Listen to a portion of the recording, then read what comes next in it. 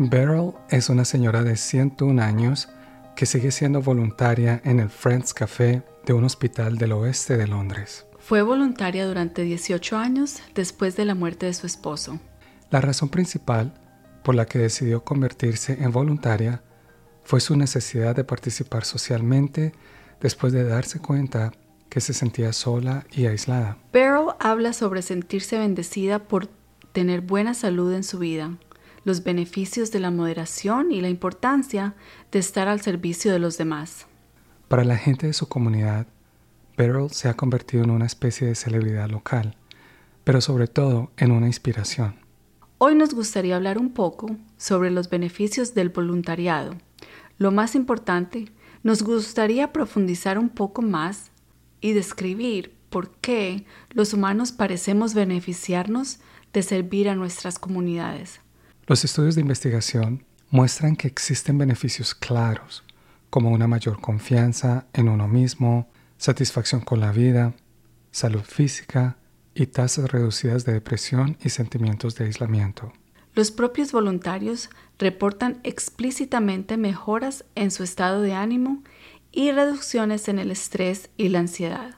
Estos beneficios han sido confirmados por estudios que miden los niveles hormonales y la actividad cerebral. Los estudios con voluntarios de edad avanzada muestran una disminución de dolor crónico, una reducción de las enfermedades cardíacas y una reducción general de las tasas de mortalidad en comparación con los no voluntarios. La dopamina, el neurotransmisor asociado con el placer, la satisfacción y la motivación, parece ser una de las principales razones de estos beneficios. Los humanos estamos programados para sentirnos recompensados por actividades que promuevan la conexión social. De hecho, los animales también experimentan recompensas similares.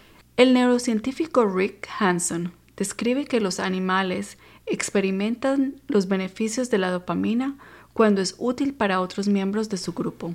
Por ejemplo, un mono que acicala a otro mono recibe más beneficios neurofisiológicos que el que recibe el favor. Este ejemplo me hace pensar en la abuela a la que le encanta cocinar para su familia.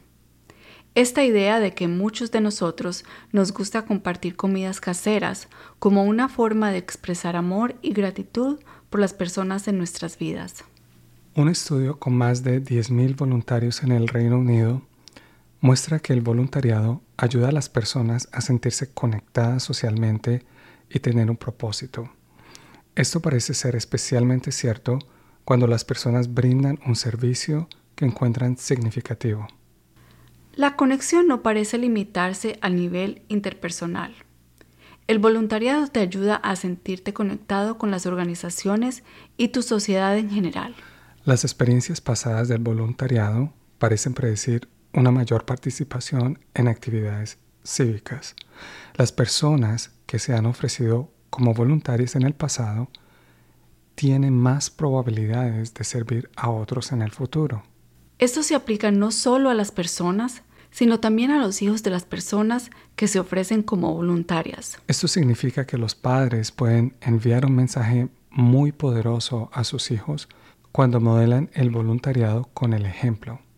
Los hijos de padres que se ofrecen como voluntarios muestran actitudes más afectuosas y es más probable que ayuden a otros niños. Esto se llama comportamiento prosocial y es un sello de amistad, buenas habilidades sociales y también va de la mano con el rendimiento académico. El servicio enseña a los niños que su comunidad puede beneficiarse de sus aportes. Las personas también se benefician cuando se ofrecen como voluntarios por razones menos que altruistas. Por ejemplo, una investigación del Mills College en California muestra que independientemente del por qué los estudiantes se ofrecieron como voluntarios, el hecho de que lo hicieran aumentó la probabilidad de un futuro compromiso cívico. Cuando ayudamos a los demás, nos ayudamos a nosotros mismos. Descubrimos cosas sobre nosotros mismos, aprendemos habilidades, experimentamos alegría. Los voluntarios a menudo describen cómo cobran vida cuando ven que sus contribuciones realmente ayudan a otros. A veces las personas encuentran que el voluntariado es especialmente significativo para ellos porque su trabajo se relaciona con una causa con la que están personalmente conectados, incluyendo cuando han experimentado dolor y trauma en el pasado. Por ejemplo, los familiares de personas que han muerto por sobredosis de drogas descubren que el voluntariado en organizaciones que ayudan a personas con problemas de adicción a sustancias les ayuda a procesar su duelo. Ayudar a los demás nos da una perspectiva más amplia de la vida. La vida no se trata solo de mí, de lo que yo puedo lograr individualmente. Entonces quizás estés preguntando, ¿cuánto voluntariado tengo que hacer para disfrutar de estos beneficios? Resulta que es mejor empezar poco a poco. Un error fácil de cometer es comprometerse en exceso y dar de manera insuficiente. Esto podría crear problemas para los demás y decepción para nosotros. Si dices, seré voluntario 2 horas todos los días después del trabajo, o todos los sábados y los domingos desde las 8 de la mañana hasta las 5 de la tarde, lo más probable es que eso no sea sostenible. Otra idea es que podemos ayudar a otros sin necesariamente inscribirnos en una oportunidad formal de voluntariado. Tal vez en el trabajo puedas ir más allá de los requisitos de tu trabajo para ayudar a un cliente. Quizás puedas escuchar a un amigo que necesita apoyo emocional. Incluso las pequeñas cosas como sujetar una puerta o dejar que otra persona pase junto a ti son formas de ser prosocial. Finalmente, hay otros factores a considerar. Por ejemplo, elige una actividad que sea significativa para ti y una causa que realmente quieras apoyar.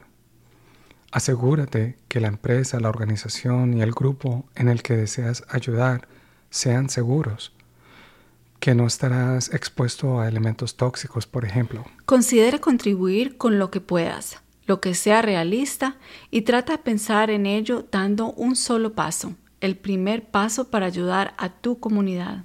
La próxima semana hablaremos de conectividad y descentración, que son 2 conceptos relacionados con el tema de hoy. Veremos cómo nuestras relaciones sociales pueden mejorar cuando prestamos atención a otras perspectivas en lugar de quedarnos atrapados en la perspectiva de que el mundo gira en torno a nuestro ego. Recuerda, también puedes escuchar este episodio en inglés e italiano. Considera apoyarnos con una pequeña donación visitando nuestro sitio web www.togrowhappy.com.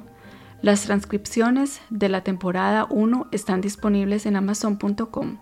También puedes ayudarnos dándonos una reseña positiva donde escuchas este episodio y comparte tus pensamientos con nosotros. Esperamos que este episodio pueda ayudarte a ser feliz. Goodbye. Chao. Adiós.